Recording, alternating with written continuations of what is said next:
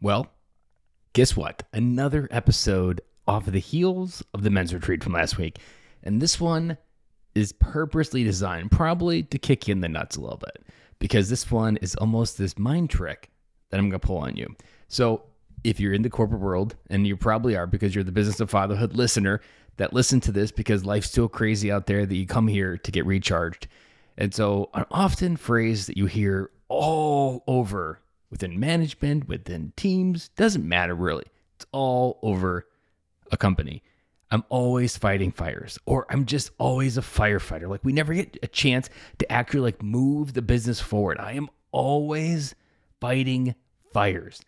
Literally. Think about that. Pause for a moment. How many times have you heard someone in your life say, I'm always fighting fires. I'm always fighting fires.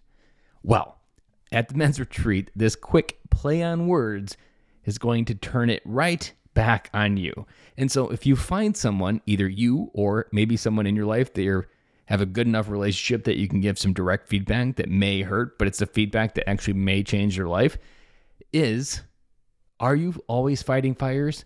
Well, the question you need to ask yourself is, are you, wait for it, the arsonist?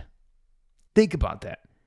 Almost every case, if you've dove into why you're always fighting fires, and if you're truly honest with yourself, and if you see a team member become truly honest with yourself, the conclusion they generally come with is they are probably part of the problem. A few weeks ago, I dropped that episode about what part of the problem is you. Well, this is almost a better question to ask to season it with, because it's got some pun. It's got the language that everybody already uses out there. And so, again, think about if you are that person always fighting fires in your life, that you never get a chance to move the needle. I remind you of the question, are you the arsonist? Are you the one setting the fires? Now, pull back a little bit and give some diagnosis information here. If this is you, just to kind of give you a frame of reference to where to begin. Because you'll be like, okay, I might be the arsonist, but how do I actually move through it? Might be the question you might be asking.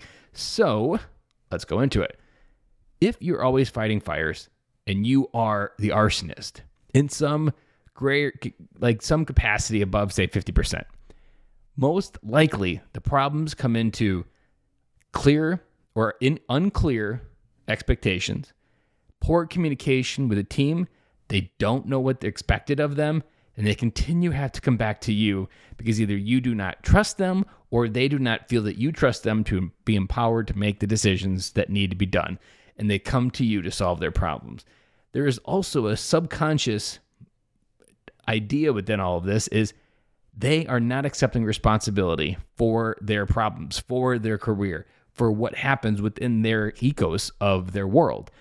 Usually that comes from you as the manager have not delegated it, has not trained them, or there is some key component missing for them to be empowered to move it forward on their own.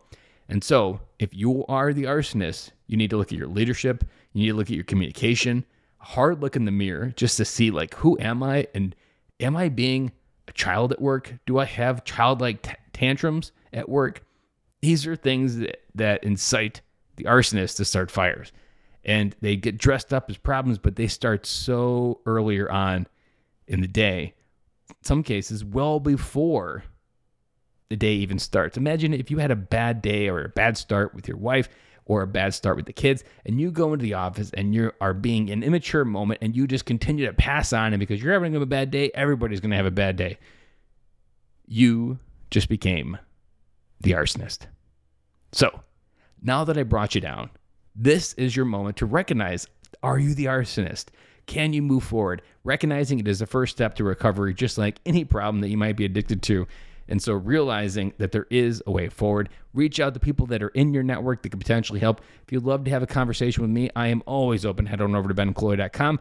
There is a button in the top right corner where you can schedule a free call with me. I would love to help you figure out how you can prevent yourself from being the arsonist. Guys, have an amazing weekend. And as always, I'm your host, Ben Cloy, bringing you daily wisdom here to help you and inspire you to be a better dad in hopefully 5 minutes or less. Sometimes you go long, but those 5 minutes I know help you move the needle. And I'll be back again with you guys for a fresh week, fresh take on Monday.